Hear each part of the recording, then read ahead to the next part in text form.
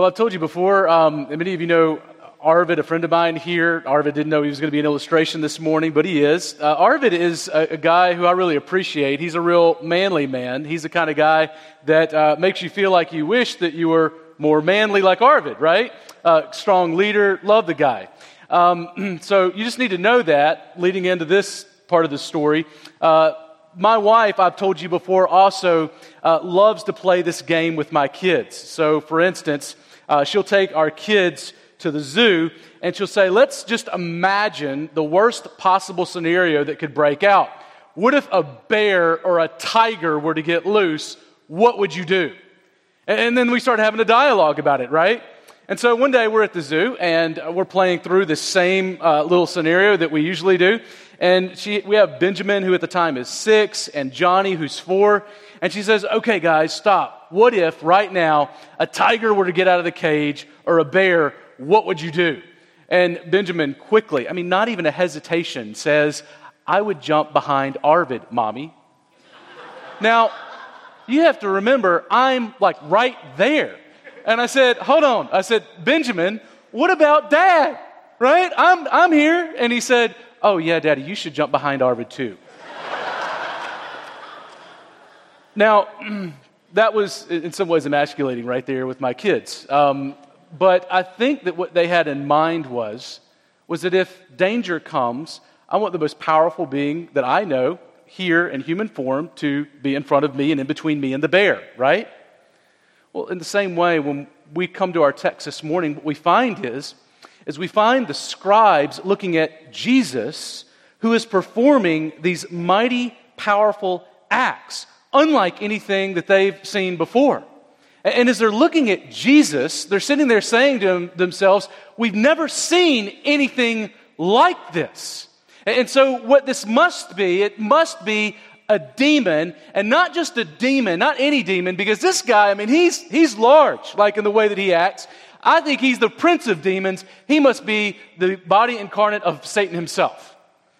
And what we find is that that's the discussion that they're having this morning. Who is this powerful being that is before us? And they are claiming that he is empowered by an evil spirit. We're picking right up in the middle of our amazing story, true story of Jesus series in the Gospel of Mark this morning. We're going to be in chapter 3 that we just read, verses 22 to 35. And this is where we find Jesus continuing to be confronted by the religious elite, right? Back in chapter 2, we started finding that he is being confronted continuously by the scribes and the Pharisees about who he is, what he's doing it, and why they're doing it, why the disciples are acting the way they are. Now, last week, you'll remember that Justin McClendon did an excellent job. Didn't Justin do a great job last week? He just did fantastic. Thank you, Justin, for serving us in that way. But he showed us how Jesus inaugurated his ministry choosing 12 disciples. And he reminded us that, hey, 12 disciples, that reminds us of the 12 tribes of Israel. And so Jesus is doing something new here. And the text ended yesterday with a really strange scene, right? He's talking about these 12 disciples and about this new kingdom of God that is coming in. And in the midst of that, we have this strange scene where his family shows up and they're seeking to seize him, which is a word that means almost to arrest. They're looking to almost arrest their brother, because they're saying to others that he must be out of his mind, right? So we need to get this guy some help. Like the things that you're doing, they don't make sense. Well, our scene this morning picks up with what seems to be a fresh envoy of scribes sent from Jerusalem to start another fight with Jesus. Before it seems like the fights just kind of happened, but here it's almost like these guys have come ready to start a fight. And they are locked and loaded with their claims. And what they say is that Jesus, he is led by the power of Satan. Now here's the main thing that I want us to see today in this text. I think this is completely linked with what Justin preached last week. And we're going to see here in this text, our big idea is this. The Holy Spirit empowers and unites us, being Christians. The Holy Spirit empowers and unites us. And we're going to see this in a couple of different ways. The first is this. We'll notice in verses 22 to 30 that Jesus isn't possessed by Satan. He's empowered by the Holy Spirit. That's what Jesus is going to tell us. He's not possessed by Satan. He's empowered by the Holy Spirit. Now, first, look with me again in verse 22, where the scribes claim Jesus is possessed by Satan. That's the problem. So here we find in verse 22, Jesus had a number of accusations brought up against him. And this time, we have the scribes coming in, and they say this. After they came down from Jerusalem, they were saying, "He is possessed by Beelzebul, and by the prince of demons, he cast out demons." Now, maybe you're wondering who Beelzebul is here. It's a name that means Lord of the house. Now, when you look at that, you might think, well, it looks a little similar to like Beelzebub. And I know that's in the Bible somewhere. Well, that's, of course, back in 2 Kings 2:1, where we have Elijah who is confronting this Canaanite god who is Beelzebub. We think that might be like sort of a play on Beelzebul. Beelzebub means Lord of the Flies. Now, you obviously know that where there are flies, there's something stinky, and so he's kind of making fun of their gods. That's what they think's happening. But we don't know really who Beelzebul is here, other than that Mark seems clearly to think that this god represents Satan himself, and that Beelzebul is a name of Satan, that archdemon who leads other demons and serves as a representative head of all opposition to God. That's who they understand Beelzebul to be. Now, catch this. In Matthew and Luke, we're told that in this kind of scene, scribes are accusing Jesus of being empowered by Satan. But here Mark ups the ante, and he claims that Jesus is actually possessed by Satan. Not just empowered, possessed. And that's how he exorcises demons. Now, elsewhere, the Pharisees charge Jesus with sorcery. And really, sorcery is the same kind of thing. See, sorcery is saying, we have seen that you do supernatural acts, that you have supernatural power, but we are attributing that power to an evil force rather than to God. And that's exactly the thing the Pharisees are doing here. Now, what do you think, or what do you say when someone says you are possessed by Satan? How do you respond to that? I think what I would probably say is, no, I'm not, right? Well, Jesus does say that, but he says more than that. So look what he says in verses 23 to 27. His response, as he responds to them in three parables, okay? And what Jesus' response as these three parables unfold for us is this point. His response, it could be encapsulated as this: I'm stronger than Satan, okay? I'm so strong you think I'm possessed by Satan. I'm stronger than Satan. That's his response. And he gives three parables to show this. Now, if you're wondering what a parable is, it's just an illustration that kind of compares two things to make a point. And so here, listen to these three parables in verses 23 to 27 and see if you can pick the three out and hear what Jesus says. Here's what he says. It says in 23, and he, being Jesus, called them to him, and he said to them in parables, how can Satan cast out Satan? If a kingdom is divided against itself, that kingdom cannot stand. And if a house is divided against itself, that house will not be able to stand. And if Satan has risen up against himself and is divided, he cannot stand, but is coming to an end. But no one can enter a strong man's house and plunder his goods unless he first binds the strong man. And then indeed, he may plunder his house. So here, we see the first two parables are pretty obvious. They're kind of easy, right? We see the parable of the kingdom and the parable of the house. And Jesus basically says if Satan leads all demons and he's undoing what he's done in his kingdom cannot stand. And if in the same way, in his house, if his house is divided, and it's divided against itself, then how can that house stand? Now, that makes sense. I think many of us get that, right? Like if you have a house that is in turmoil, it is hard to stick together and to do anything that is productive and fruitful, right? So that's why with my kids, it's I just told them it's law in our house that if you're going to live in my house and under my roof, you're going to root for the New Orleans Saints, right? Doesn't matter if they're losing. It doesn't matter if the highlight reel of the whole season for you is the punter and the field goal kicker. Like, that is our team. Like, my grandfather rooted for the Saints. My dad rooted for the Saints. I rooted for the Saints, and you're going to root for the Saints.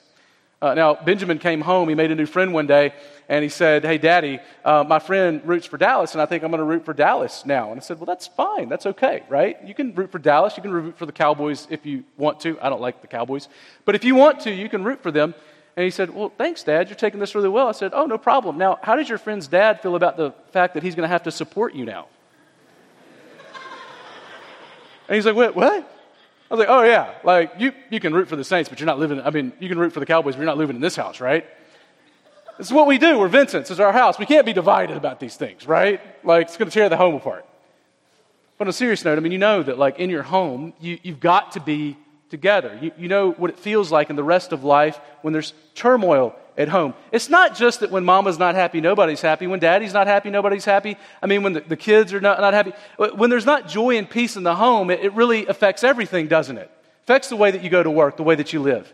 Now, let me just encourage you. We're not going to hang out here too long, but I think this is just a really obvious and good reason for why, if you're single, let me encourage you, pursue relationships, if you're looking for marriage or dating, which if you're pursuing dating, it should be towards marriage, with those who are Christians. I just want you to know that as a Christian, it is important to be married with a Christian, because if you want to grow up and lead kids to love Jesus, you want to know that your spouse is going to be right there in the game with you. That they're looking to lead your children to Christ with the same heart that you are, that they are praying alongside you to come to Christ, so that you're not concerned about praying for your spouse to come to Christ, so that you too can pray for your kids together to come to Christ. And if you're already married, let me say this.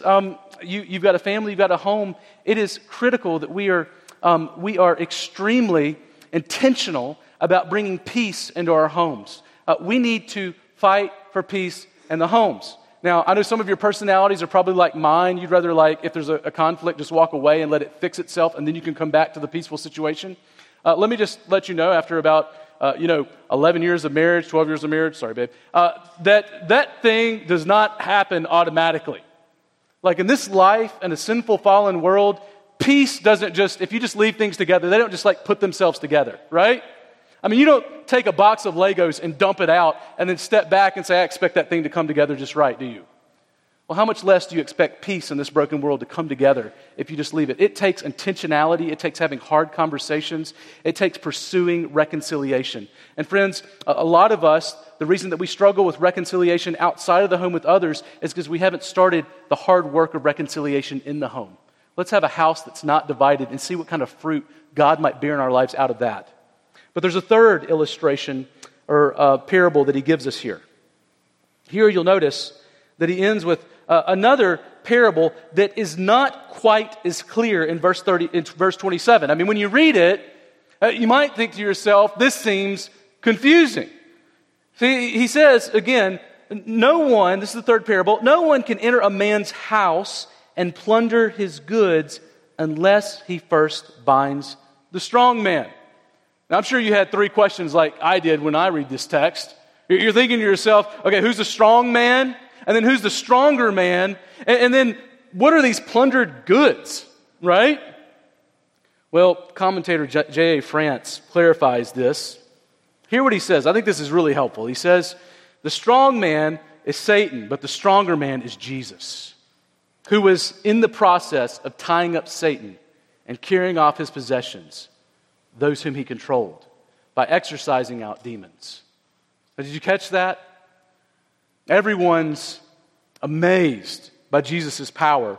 And so the scribes claim that it's Satan that has possessed him. And Jesus says, Satan may be the strong man in your eyes, but catch this, I'm the stronger man, right? I'm the stronger man. Don't miss this, because it's important, I believe, for us to remember still yet today. We need to be reminded of this point this morning. I believe every person in this room needs to be reminded of this reality. See, Satan may be the strong man, but Jesus is the stronger man. And the Bible tells us we are surrounded by demonic forces. And that's why Paul tells us in Ephesians 6:11, right? You remember there he tells us to strap up. He says you need to strap up with the full armor of God. Like you don't need to just be wandering out of the house in the morning. You need to be strapped up and ready because you are going to be fighting the schemes of the devil. And you can't do that without the help of God. We see demonic power on display all over the New Testament. Not just in our lives, but in the New Testament. You'll remember in Acts 19, there's a great scene of the power of demonic forces. That's the scene where we find that the Spirit is so powerful with Paul that people are taking his handkerchiefs, that's right, his hankies, to people possessed by demons and touching them, right? Not used hanky, just touching them, and they're being healed. And people are like, are you kidding me? Like, we can't do that with everything that's in us, and this guy's got a hanky that he emails in, and he's relieving people of demon possession. They had never seen anything like this. So there were some sons, 7 sons of a high priest named Sceva, and they said, you know what, this is awesome, we want to have power like that. So they ease up on this man who is in a house, and he's possessed by a demon. They said, we're going to try this out for ourselves. And they say to this demon, I adjure you by the Jesus whom Paul proclaims. That's all they say. I adjure you. I'm not sure what adjure means, but I think it means you need to go now. And this is what happens. Catch this. The demon spoke back to them. I don't know if they were ready for that. And the demon says, Jesus, I know. And Paul, I recognize. But who are you? Right? Who are you? And Acts 19:16 says, the demon-possessed man whooped all 7 of them so badly that they ran out of the house, and it says they were naked and bruised. Now, I grew up in southern Mississippi, and people fought a lot. And let me just say, if anybody's ever running out of a house naked and bruised, it means they lost pretty badly. And if there are 7 who are filing out naked and bruised together, one after the other, then you know that it's been a really bad day and you don't want to see what's in that house. Friends, that's the power of demonic warfare on display in the book of Acts 19. Now, some of you might be thinking to yourself, that terrifies me. I mean, that kind of power, I haven't seen that, and I don't want to see that. Hope I never see that, right? Never see that on display before me. And maybe you're thinking, I need to look away from this text, but don't miss this. This text showing us the power of demonic forces, what it says to us and what it ought to say to you and me is that we don't serve a weak Jesus. You catch it? Jesus' apostle touches a hanky that removes a demon that goes out and destroys 7 men. That is the power of Christ. And we should all take spiritual opposition seriously, but don't miss this. We don't serve a weak Jesus. Jesus defeated Satan at the cross. He beat that ancient dragon with his own stick. And we don't want to miss the fact that he is Lord of Lords and King of Kings, with whom no evil can compare or fight back. Colossians 2:15 tells us that God nailed our trespasses on the cross of Christ, where we are told he also disarmed the rulers and authorities, those demonic forces, and put them to an open shame by triumphing over them in him. You see it? In Christ, he has defeated all forces of evil, Satan and all that follow him. I think there's a message here for all of us. If you're here this morning and you're a non-Christian, don't miss this. Like, we can't look at this and not take this seriously if we really are believing God to be who he says he is. This means that none of us are safe left to ourselves. And I just want you to know, if you're a non-Christian, you are not safe from evil. And maybe you feel safe. Maybe you don't think about evil that much. And maybe you don't think about God that much. But the message of the Bible isn't a message that you are safe and that you're okay.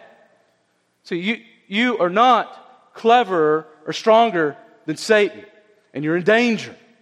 But hear me, there's a message here for you this morning that is filled with hope. And that is that there is a greater fear that we ought to have. And that greater fear is the wrath of God. See, if we are against God, it's fearsome to have him against us. But, hear me, in Christ, the God who brings fear into the eyes of Satan is a God who will fight for you if you are in Christ. You see it? You don't have to be afraid anymore. The message of the Bible is that you ought to fear God's wrath. You ought to fear evil. But you don't have to if you're in Christ. He will make you part of His forever family. And so this morning, what God would have you do as you read texts like this, as you are confronted with the reality of the danger that you have before God's wrath and evil, it's that you're invited to run.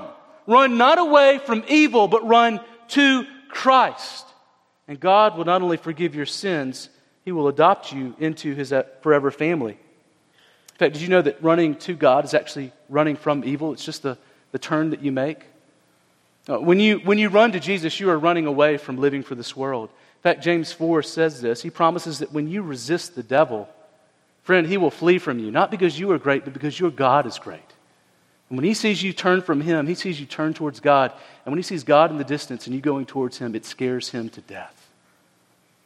See, God promises that if you draw near to him in faith, he will draw near to you. And maybe that's why you're here this morning. It's because you need to draw near to the God who promises he will draw near to you in Christ. Friend, don't leave here today if you have not drawn near to Christ and put your faith in him and grasped a hold of him. Don't leave this building. You're not promised another day. Trust in Christ. Talk to me. Talk to one of our elders. Talk to one of the Christians in this room.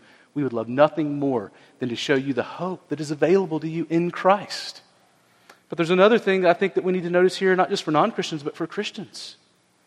Maybe this sounds really basic to you, that Jesus is strong. You're like, yeah, absolutely, that's great.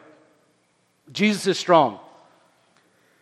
But as basic as this sounds, I believe that a weak faith is tied to often a weak view of Jesus. See, if we see Jesus as being weak, it is going to affect the way that we live out our Christian lives day in and day out. It's going to affect our family lives. It's going to affect our work lives. We will be different people based on this fact, whether or not we see Jesus as strong like no other or weak. Now, I'm not just talking about a doctrinal creed. I'm talking about a faith that grasps a hold of the hand of your strong Savior that lifted you up out of judgment and wrath and placed you into the forever family of God.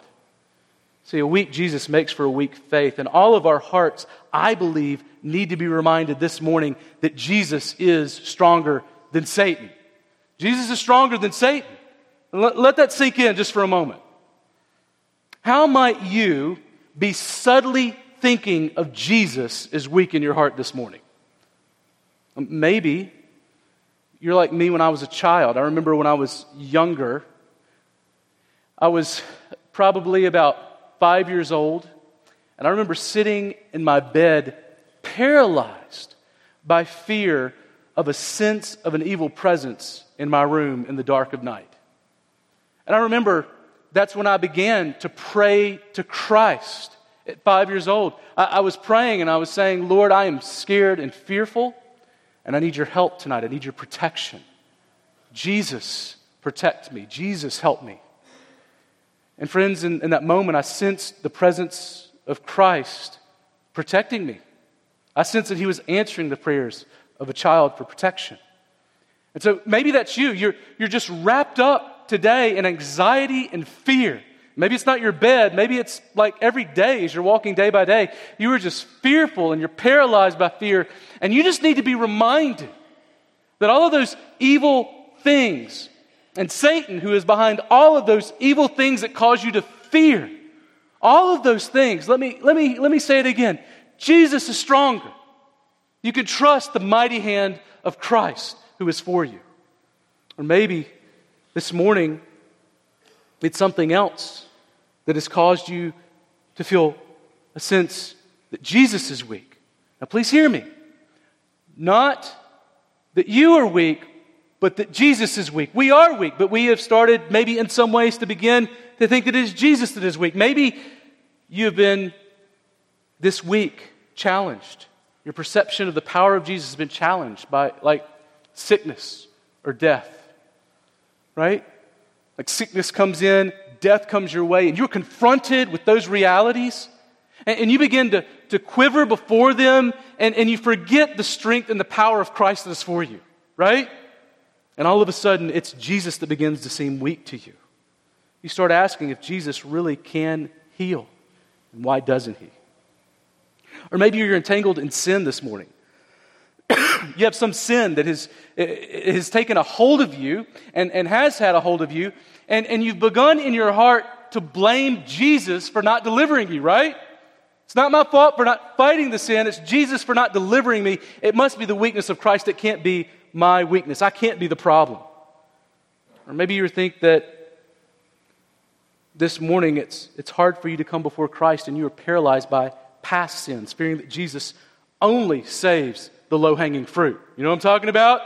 Jesus only saves the low-hanging fruit. Good people, not people like you, not people with past like yours. And so you just are paralyzed, thinking there's no way that this good Christ could love someone like me and die for a person like me. I mean, if he knew me, he wouldn't forgive a person like me. People like me don't get forgiven. Or on the other hand, maybe you're a pretty good person. And Jesus didn't really need to lift as hard, right, when he was raising you up out of the wrath of God. Like, you were just a little bit lighter than the next guy, right? I don't have as many sins holding me back. I think Jesus probably basically just kind of one-armed it with me. I mean, that guy was 2, but with me it was 1. Maybe even a pinky. I just was a good guy. Because Jesus, he didn't need his full strength from me. Maybe you don't share Christ with others because you fear that his good news is weak. Maybe it's the power of God unto salvation for the Jew first and then to the Greek. But your neighbor's from Chicago, right? And you're just not sure that God of Paul in Romans 1:16, who just knows the power of God is strong, and the guy who had those magic hankies, like maybe he was strong, but not me. The gospel doesn't work like that for me. Well, friends, hang with me. I think even our redeemed hearts are so bent that when the sufferings of this life shock our systems, and they do shock us, we're so confident in ourselves that our hearts would charge the King of glory with weakness before recognizing the depths of our own weakness. You see it? Like, the real question isn't whether or not there's weakness in the room. The question is, whose weakness is it? And we would rather say Christ is weak than we are weak. See, rather than confessing our own weakness, we call Jesus weak in our hearts. Friends, Paul faced this thorn that he had in his flesh in 2 Corinthians 12:9-10. And you'll remember that he too struggled with it. He prayed 3 times that the Lord would remove it from him. And he remembers when God responded to him. And here's what he said to him amidst these sufferings as he's questioning and he's thinking to himself, I need to see the power of God on display. Here's what God says to Paul and what he might be saying to you this morning. My grace is sufficient for you. It's sufficient. That means it's powerful enough for you. For my power is made perfect in your weakness. Therefore, I will boast all the more gladly of my weakness, so that the power of Christ may rest upon me. For the sake of Christ, then, I am content with weakness, with insults, hardships, with persecutions, and calamities. Here's what he says. For when I am weak, then I am strong. Now, brothers and sisters, please hear me. I know how it is to feel the weakness and the frailty of this life and begin to just ask Jesus questions about why you can't see his strength like you want to. But let me just tell you from personal experience, the power of Christ shows up more brightly in our weakness than in our strength. And that's both with us internally and our experience with God, and that's also with the way that others see God in us, as we are weak, but we look to a strong God.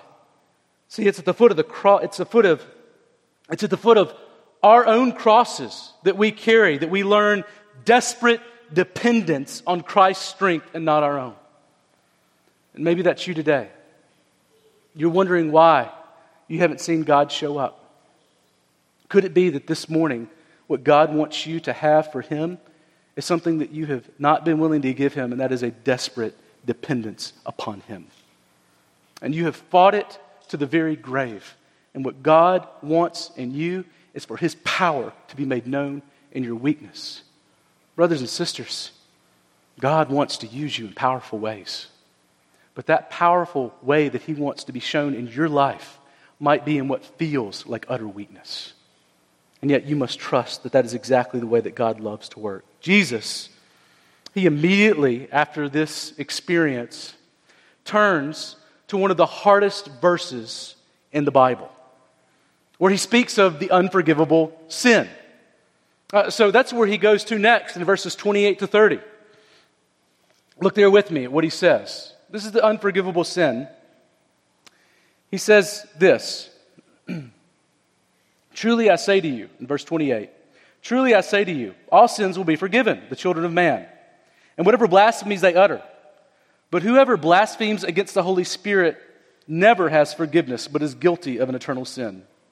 For they were saying he has an unclean spirit. Now, this verse is both hopeful and terrifying all at the same time, isn't it? I mean, you'll notice that he begins by saying that all of the sins of the children of man will be forgiven, including all blasphemies. I mean, that's hopeful. Like, there is forgiveness of sins that is possible. In fact, you'll remember that pretty much most of the time when Jesus forgives sins or tells people that there's forgiveness of sins, that's when the Pharisees get really mad and say he's blaspheming, right? Because only God can do that. But what Jesus says is there is forgiveness of sins that is coming, that is to be found in me. Now, you might be thinking, what is blasphemy? Well, blasphemy can mean to slander, revile, defame, speak irreverently or disrespectfully of. And you'll remember that the Pharisees continuously charged Jesus with this. But you'll notice that here Jesus isolates one sin as an unforgivable sin, blasphemy against the Holy Spirit. Right? So blasphemy against the Holy Spirit, it's an eternal sin, can't be forgiven from it. Now, we see this kind of thing spoken of elsewhere in the Bible. You remember in Matthew 12. In Matthew 12:2, there's a similar incident where we find Jesus saying, whoever speaks a word against the Son of Man, Jesus, will be forgiven.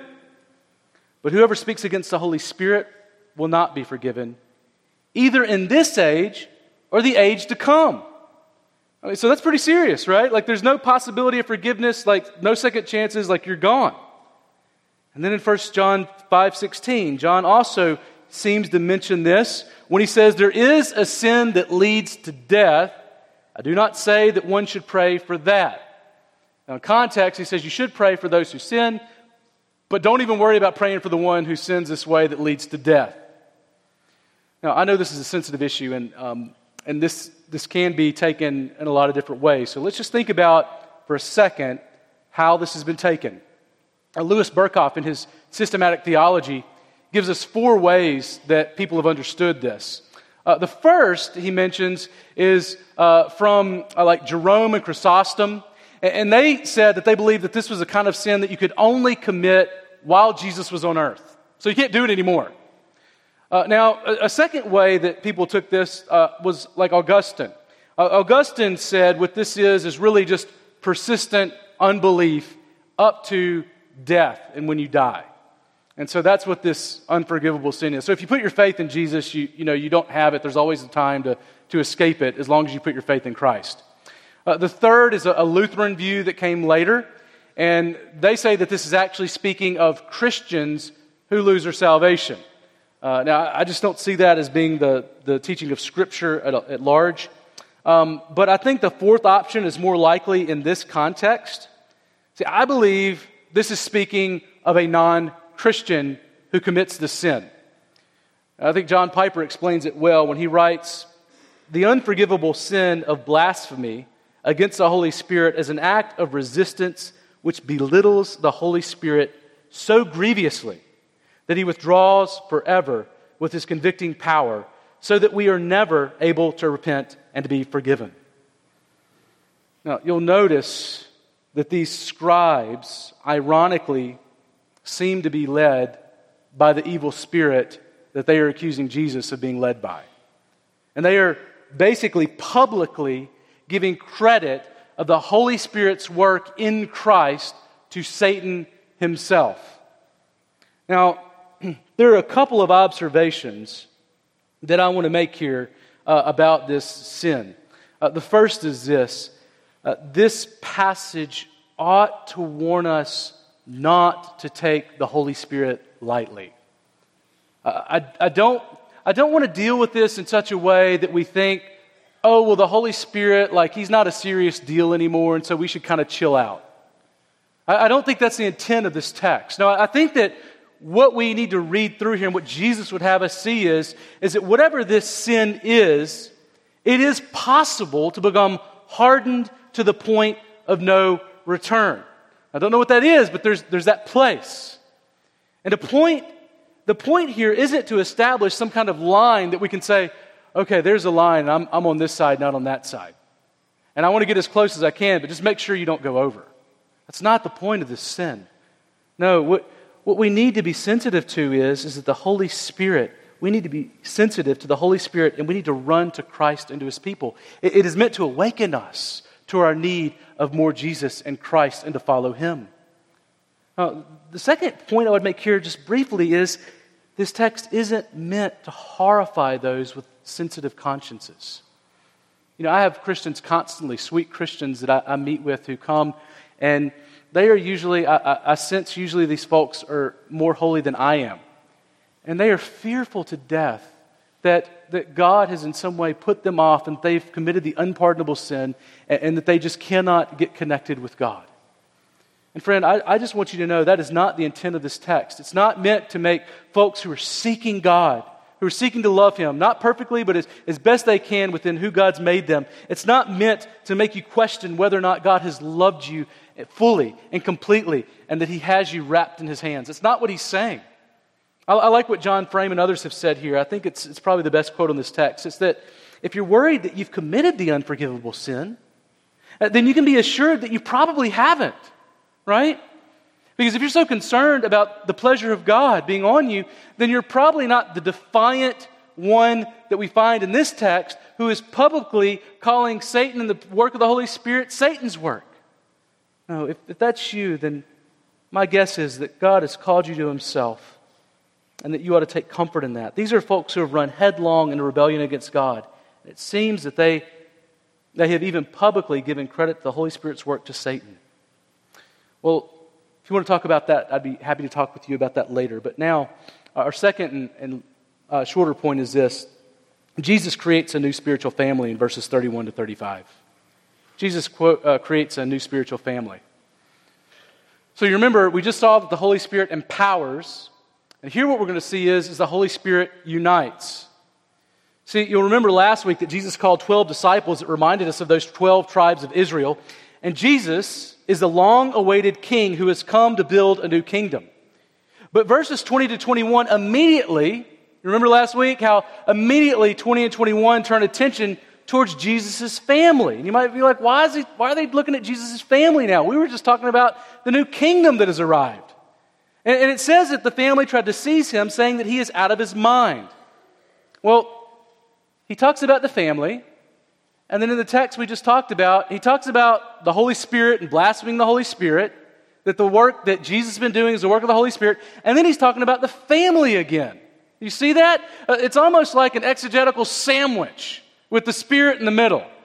And I believe it's because it's showing the power of the Spirit both to empower Christ and the power that is available in Christ, and then also the power on display in uniting people to one another. And that's exactly what he talks about here in these verses. Notice what he says here when he talks about his physical family. This is Jesus' physical family in verses 31 to 35. Listen to what he says.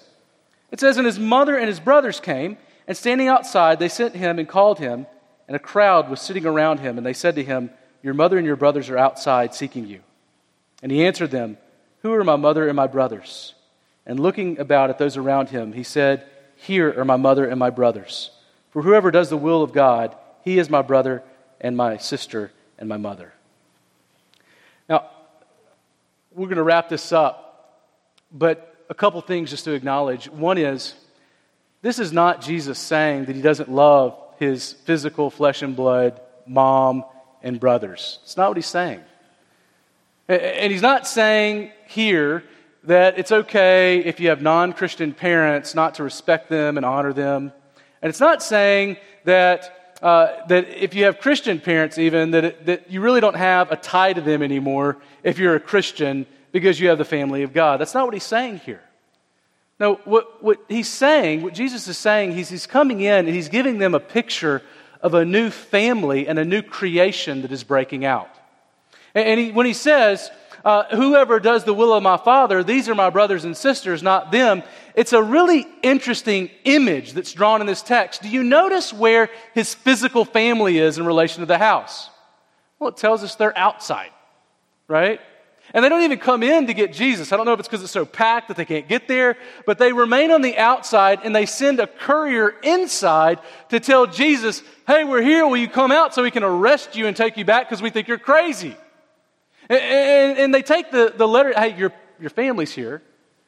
And it's those who are around Christ, who are sitting to hear him teach and to listen to him and are trusting him.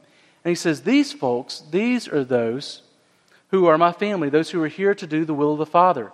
Now, when you think of the will of God, you might be thinking to yourself, oh, he must be talking about the Ten Commandments. Could be. I think here, though, what we find is that Jesus has shown up as the very revelation from God, right? He is the Word of God come down to us. He is the ultimate revelation that has come to you and me. We see God clearest and know him most and best in Jesus, who is the God-man. And so as we are thinking about, well, what does it mean to do the will of the Father? What does it mean to do the will of God? I believe it means that they are putting their faith in him. He is drawing them into himself and saying, guess what? I am starting a new family. Now hear this. This is Jesus Christ, who comes from the line of David. And he looks around him at his mom and dad, or his mom and brothers. His dad isn't there, but his brothers are there. And he looks at them, flesh and blood. And what does he say? That is not my family. I'm here to create a spiritual family. And those are those who look to me, I believe, the will of God, the revelation from God, who has come to die for your sins and create a new humanity and a new kingdom. It is a new thing that I'm doing. That is why Paul says everywhere, I had to be adopted into the family of God. I was a Jew of Jews. And yet I needed to be adopted. Why? Because he understood that it was a spiritual family. And those who put their faith in Christ receive the very Holy Spirit that led Jesus. He is sealed upon their hearts. And that is a symbol of the fact that we are part of the family of God. What a picture. What a picture. Now, I think we have a couple of ways we can apply this as we close up. First, Jesus says his literal flesh and blood, being Jews, need to put their faith in him to be connected to him and be saved. Everyone receives salvation in Christ alone. We see that elsewhere in the New Testament. I think that's the argument of Romans. See, being a Jew doesn't save them. I think there is a future for Israel. Don't know what that is. Romans seems to say it. I don't know what it is. But I know this. Nobody gets saved that doesn't put their faith in Christ. And Jesus ushers in a new covenant that breaks down the wall of hostility that once divided Jews and Gentiles, creating one new body. And that's why Paul needed to be adopted as a Jew of Jews. The scribes, catch this, the scribes needed Jesus, and they didn't think they did. And Jesus' own brothers and sisters needed Jesus. Everyone must repent and believe the gospel, and that's the only way to find the pleasure of God. But there's a second thing that we find here by way of application. That's this. I believe the more diverse our body looks, the more we show off the power of the gospel. Do you catch it? Like, in my house, Carrie and I, we only tend to have boys. Just the way it works. I think we once almost had a girl, but she turned into a boy. I think it's because I'm so masculine. But we only have boys, right? And so if we go around and we have our boys, they all have blonde hair and blue eyes, and they all kind of look alike, and you're like, oh yeah, that's kind of how the world works, right? Everybody looks the same. Well, if we have other kids that come with us that have blonde hair and blue eyes, people just assume they're part of our family. And it makes sense. It doesn't cause anybody to sort of take a double take. You know what causes people to take a double take? Like when you adopt a child that's of another race than you, and you're like, what? Like, they're definitely not blonde hair, blue-eyed. How did that come together? Right? Something unique and different is happening here. Well, imagine a gathering of people that have different socioeconomic backgrounds. Some people are poor, some people are rich, some people are of one ethnicity, some of another. Some people have power, some have great jobs, some don't. They're all gathered together. Some have great education, some don't. And yet they're gathered together loving one another in such a way that people are scratching their heads and going, what in the world is going on here? I've told you before the story when I was at Capitol Hill Baptist Church, a place where I did my internship. There was a Harvard sociologist who spent his whole life studying people and the way they act with one another and why they do it. And he shows up to Capitol Hill Baptist one day. I think he was interested in a girl, and he was watching the congregation, and he said, I came just because I was curious, but what struck me was I was watching over 100 different nations represented, staying after the service, enjoying company with one another, engaged. And here's the thing that really caused me to struggle and caused me to pause and brought me back. It's that all of my studies, my whole life, told me that should not be happening. There's something otherworldly that's going on here that this world's science and explanation and sociology cannot explain. And friends, I believe that's exactly what we find Jesus pointing to as he's sitting there with the crowd.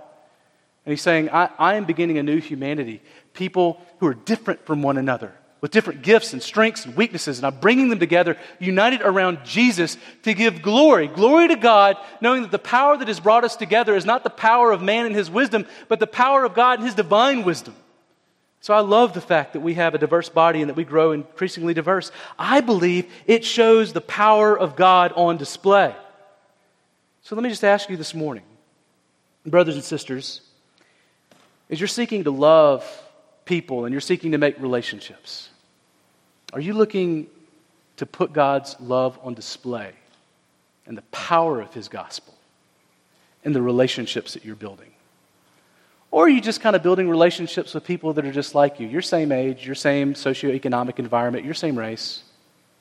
Friends, there's nothing wrong with that, but let me just say this, it's not as powerful as whenever we see diverse people loving one another. Older people serving younger people serving older people. Folks of different ethnicities loving one another, enjoying their company, getting to know each other, valuing their friendship. Friends, that shows the power of the gospel on display. So let me ask you this. Do you see here how the Bible says the power of the Holy Spirit meets unity and uniting a people together? It's the power of the gospel that brings together diverse people for the glory of God. So that God's power is seen most clearly in the unity that brothers and sisters in Christ who are different from one another put on display in their love for one another. Friends, that's exactly what God and his Spirit has caused us to do. If you want to experience the Spirit, let me tell you, it's better than a song and a dance. It's the person sitting next to you. Love them as Christ has loved them, and that will show the power of the gospel. Well, let's pray.